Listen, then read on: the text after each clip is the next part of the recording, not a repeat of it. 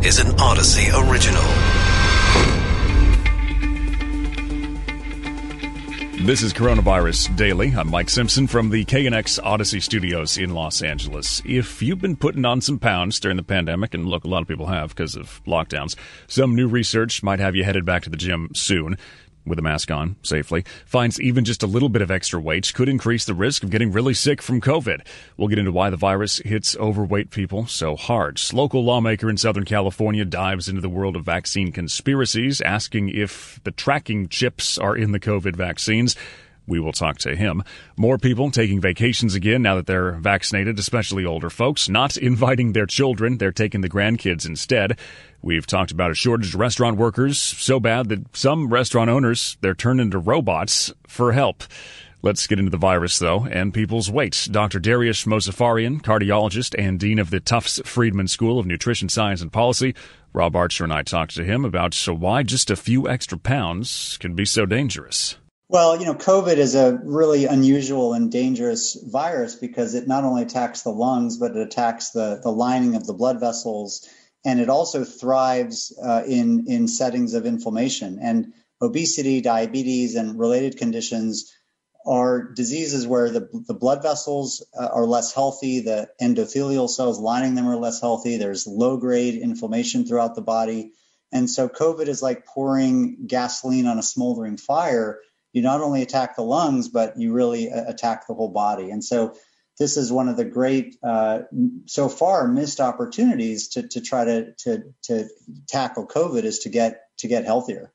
When we say a little extra weight, what do they mean in the study by a little extra?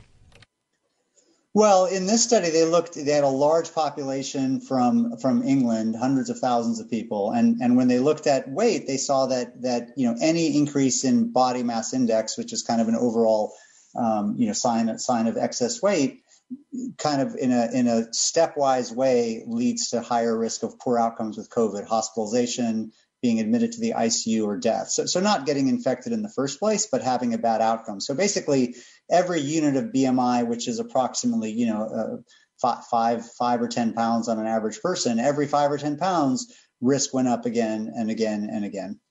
Now, what do you say to people who might answer that, hey, I'm fully vaccinated, I don't need to lose any weight?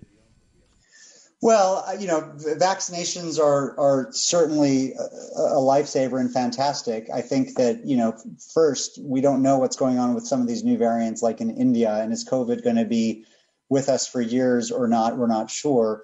Second, it's not going to be the last pandemic. This is actually the 6th viral pandemic in just the last decade. It just happens to be the one that's hit the United States. We've missed the other one, so more are coming. And most importantly, even without COVID, obesity, diabetes, cardiovascular diseases are the top killers in the United States. And so even if you don't care about COVID and you're vaccinated, type 2 diabetes, which is the major disease linked to obesity, is the number one cause of blindness in people under age 75. It's the number one cause of below-the-knee amputation. It's the number one cause of kidney failure. So we all have a lot of reason to try to be healthier. The study also found that it was the younger age group that was at higher risk based on weight. Is that surprising to you? Because most people would, I guess, think it goes the other way around because age is also a risk factor. Yeah, well, this is actually something that's not surprising, and it's a difference between relative differences in risk and absolute differences in risk. And so think of it this way: if you're pretty young, you don't have a lot of other risk factors. You don't have cardiovascular disease. You're not, you don't have other immune diseases. So the relative impact of greater weight is bigger. If you're older, you have all sorts of other things going on. You might already have type 2 diabetes, high blood pressure, cardiovascular disease, other diseases. So the relative impact of extra weight is smaller. The absolute impact is still bigger if you're older than if you're younger. And so this is just a very common thing. And it's true for hypertension. It's true for any risk factor for disease. If you're younger and you have a risk factor, on a relative basis, it's going to be more problematic for you because you don't have anything else going on. But as an absolute risk factor in terms of how much your absolute risk goes up, it's worse in older people. And this has kind of been a problem in America for a while, even before the pandemic, right? The Americans were just a little bit too overweight. Well, not just a little bit. 70% of American adults are overweight or obese. 70%. 50% of American adults have diabetes or prediabetes. And if you put that together with blood cholesterol levels, only 12% of American adults are metabolically healthy.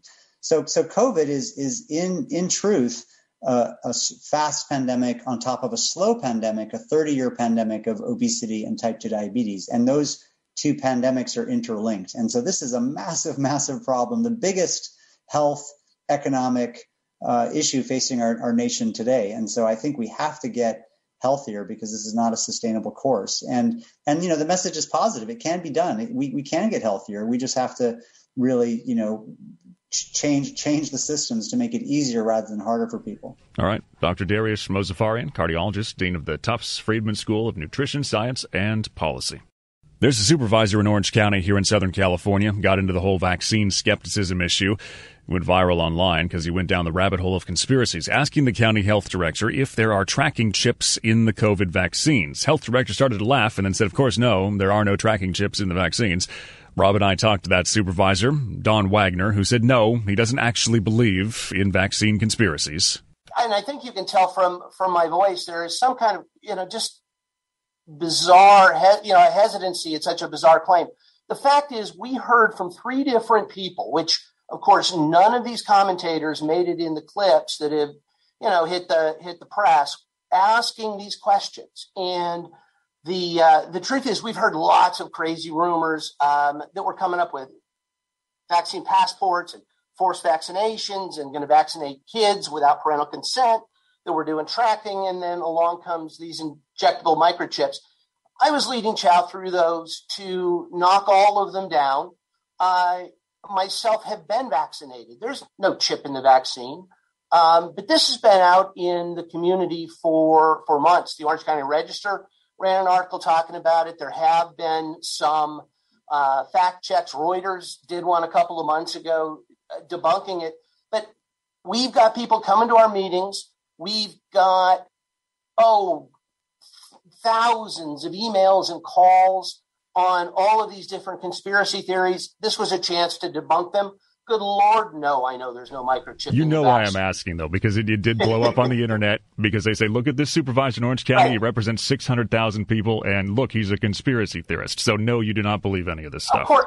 Of course not. We were responding to the conspiracy theorists, Dr. Chow and I. The journalism out there on this, and obviously not you guys, you're getting both sides of the story. The journalism on this has been very detrimental to the entire effort to get the public vaccinated. I was initially just going to laugh it off because it is so preposterous. But in talking with our healthcare agency and talking with Dr. Chow, we worry about this sort of disinformation and sneering at the people who, though wrong, have concerns and aren't going to get the vaccine. We need to address those people, not call them names and not hear their concerns, because we want to allay those concerns and get them vaccinated. I think it's also a matter of, I think we've gotten used to in the past couple of years or so, politicians saying really dumb things, and even some members of Congress spreading conspiracy theories now. So I think people saw the clip, just that part of the clip and not the whole meeting, and thought, oh, there's another one with the dumb conspiracy theory. So with that in mind, of knowing that, people are going to take just a small clip out of context, would you have phrased your question differently, and would you have had to do that for all of the questions you asked, just in case somebody took a snippet? Well, at this point, I'm thinking about asking Dr. Chow whether it's true that the abominable snowman family that the vaccines were tested on all died, and whether, Johnson & Johnson was developed by a preteen with a chemistry set. I mean, there's nothing you can ask that isn't going to be twisted, taken out of context.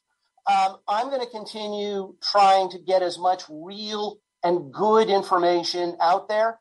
I've been vaccinated. I put that on my social media page. Dr. Chow was absolutely right in answering the questions the way he did. And so going forward, maybe this is an object lesson to all of us, but it is also a lesson in bad journalism. And the public needs to know these vaccines are safe, and we are going to get back to normal a whole lot faster if we have more vaccine and overcome some of this vaccine hesitancy. What have you heard from people other than, microchips that you've had to explain? Where does the hesitancy come from? Is it people live in their own information circle, and if you're in that circle, Right. you don't see what's on the outside, and they are led to believe that whatever everyone on Facebook and Twitter and your group is talking about is what's true? There is a lot of that. There is a lot of echo chamber that is magnified by social media, or maybe created and magnified by social media. The concerns that we have heard that, are just overblown is not just the injection, but, the idea that it's an experimental vaccine. Well, it's true. It has experimental use authorization, but the safety studies are fairly robust. And as I say, I'm convinced because I got the vaccine, but we hear they aren't safe. We hear that they're going to lead to sterilization. I've heard a crazy argument that everybody who gets the vaccine is going to be dead within a year. And it's so unhelpful to public debate, public discourse, and getting the public through this public health crisis. We're hearing that we're going to vaccinate children without parental consent. Not only is that illegal, but none of these vaccines are even authorized for children yet. It is just not going to happen. We're trying to get as much good information out there. We encourage people to, if you are able, get the vaccine and let's get on with life. There's a story on our website, knx1070.com, about a school official in Florida that somehow has the idea that people who are vaccinated are making other people sick just by being around them, and doesn't want vaccinated teachers to be in a room with kids because the vaccine is so dangerous even in someone who's gotten it. I mean, so how hard is it to combat these conspiracy theories? Because it's like playing whack-a-mole with them. It is very discouraging to hear that. It is very difficult to combat these theories because I got to tell you, the meeting that we're talking about today that we had last Tuesday is not the first time we've had to address these concerns. It's meeting after meeting after meeting, and you just have to keep reinforcing the idea that they are safe. The science behind these vaccines, and everybody talks about following the science, and I think the governor, frankly, has picked and choose some of what he wants to follow and not others. But the science here is very, very clear. And I don't care what side of the political aisle you sit on. It started under President Trump. It's being continued under President Biden. Get the vaccine, people. If you are able, it's safe, and we're going to get through COVID together that way. Orange County Supervisor Don Wagner. There's a new trend in travel. Has the grandparents and the grandkids taking trips together? Mom and dad? Nope, sorry, you're staying home. Makes sense since a lot of grandparents went so long without spending the quality time with their grandkids. WBBM's Rob Hartz talked to Angie Rice, co-founder of Boutique Travel Advisors in Arizona, about the trend. It's called gramping.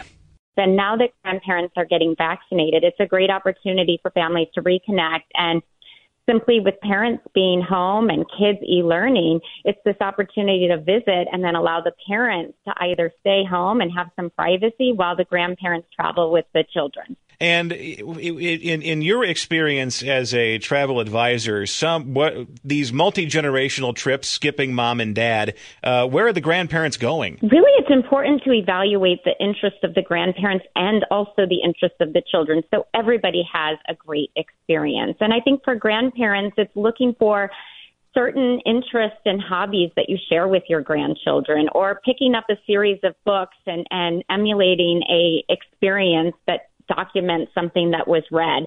For example, a Harry Potter, experience would warrant, reading the books and then traveling. And we've actually done that type of itinerary on a trip to London where it was multi-gen, and the grandparents took the kids to the Harry Potter amusement park while the parents had a nice day off in London. And Disney cruises are also fun for grandparents and children because a lot of parents are looking for a break away from the amusement parks, whereas for grandparents, it's a great opportunity for the kids to be entertained, so they're not having to do as much of the entertaining themselves. What is a good sweet spot, though, for the age of children, for the grandparents to feel comfortable taking them abroad, and also so the kids actually get something out of it as well and remember what they did? Yeah, I think that's a good thing to consider. With some kids who are very well traveled, it can be an earlier age. But I think right around age 10 and 12, the kids are getting more independent, and depending on the relationship with their grandkids, it becomes a great age to really start exploring those trips without mom and dad. And I also feel that, especially with college age students not necessarily having the schedule and time to visit with their grandparents, it's really, makes for a great graduation present for high school students going on to college, as well as college students prior to entering the workforce, that they spend a trip with their grandparents. And for the older kids, they like the vacations sometimes that are built around a city. So in the U.S., I would recommend a trip to New York or Boston, or maybe as far south as Charleston. And again, it also opens the opportunity to think about international travel when the children are older. Thanks for joining us this afternoon. Angie Rice, co-founder, Boutique Travel Advisors, based in Scottsdale. All right, short break, and then more proof that robots are taking everything over, at least in the kitchen and the dining room. Restaurants, they need servers. Servers apparently don't need restaurants. There's a big restaurant worker shortage right now. People have changed careers, a lot of them over the course of the pandemic. Many former servers, others aren't getting back to their old jobs. So some restaurants have gotten creative. One in Florida has turned to robots to host and serve people food. Rob and I talked to Shaheen Malecki, manager of Mr. Q Crab House in Hollywood, Florida. Started off wondering what exactly the robots look like. They're not what some customers expect to see. I mean, some people think we have robots here with arms and legs walking around the restaurant. It's not a Terminator. But yeah, so no, they're on wheels. They're cute little things. Peanut at the front and Beavis and Butthead at the back. Those are amazing names. The servers name them. But yeah, the two at the back have compartments on them, so they deliver the food to the table. Obviously, the human servers have to direct the button. They do sing Happy Birthday in 3 different languages, Merry Christmas. They say a few phrases, and the host at the front, Peanut, will seat the guests at the table. So these robots sound pretty intelligent. Are you worried that they might take over the restaurant? We had an incident earlier where they were running around the restaurant. I don't know what. We never did that. Usually you have to press a button, but they were just roaming the restaurant by themselves earlier. They're becoming self-aware. Would you prefer a human? We've talked a lot about the restaurant worker shortage. You want to hire somebody, right? But you literally couldn't find anybody, or why'd you get these pair of robots? I mean, we have staff, but we are understaffed, and since the pandemic, the dining, it's hard to keep staff or even find new staff. So, I mean, we obviously want humans, definitely, but the robots are a big help. Like I said, they take the food to the table. They help the servers. And we're not as tired as we were before running around the restaurant with all the food to the tables, They help us out a lot. These robots, they couldn't have been inexpensive, right? They had how much of an investment were they? $30,000. Wow. Okay. But you were able to cover that even in pandemic times? I guess they're going to last a long time, hopefully. Yeah, definitely. They're going to last a long time. Where the owner's talking about upgrades. He says, how you get a iPad 1, 2, 3, 4 to come out. Maybe we will have the arms and legs robot. I was going to say, pretty soon they're going to look like Arnold Schwarzenegger. It'll take an order and say, I'll be back. Put a little bow tie on it. Yeah, I'll be back. That's good. So, yeah. All right. Have you noticed that more people are coming in because you have the robots? Is this like a marketing thing that helps the restaurant that way too? Definitely. We've had a lot of new customers coming in that haven't been here before, and the only reason they came in is because they heard about the robots. They want to see the robots, But once they try our char-grilled oysters, they'll be back. And how is Florida right now? What are the restrictions like, if anything? I don't think the restrictions aren't bad here. They're worse than a lot in other places. Here, they're not too bad. And can we get some food shipped to us here in L.A.? It's going to stay warm. And will the robot deliver it? Yeah, I wish we had a robot that could do that. They don't have wings yet, Rob. Shaheen Malecki, manager of Mr. Q Crab House. They're in Hollywood, Florida, with a couple of robots. Peanut and Beavis and Butthead are the names. Can't beat that. There is a bar in Copenhagen, in Denmark. They found a way to keep the virus from spreading while still making sure you can go and have a drink. A person pays $25 to get tested for the virus in a booth. They're given a beer while they wait about a half an hour for the results. If they're negative, they can get into the bar. People in Denmark can now be required to show vaccination proof or negative tests within 3 days to get into places like bars, cafes, restaurants. They offer free tests, but customers at the bar say they don't mind paying because the lines for free tests are often long. And, hey, you can have your beer while you wait for your results. This is an Odyssey original. Find us on the Odyssey app, Apple Podcasts, Google Podcasts, and Stitcher.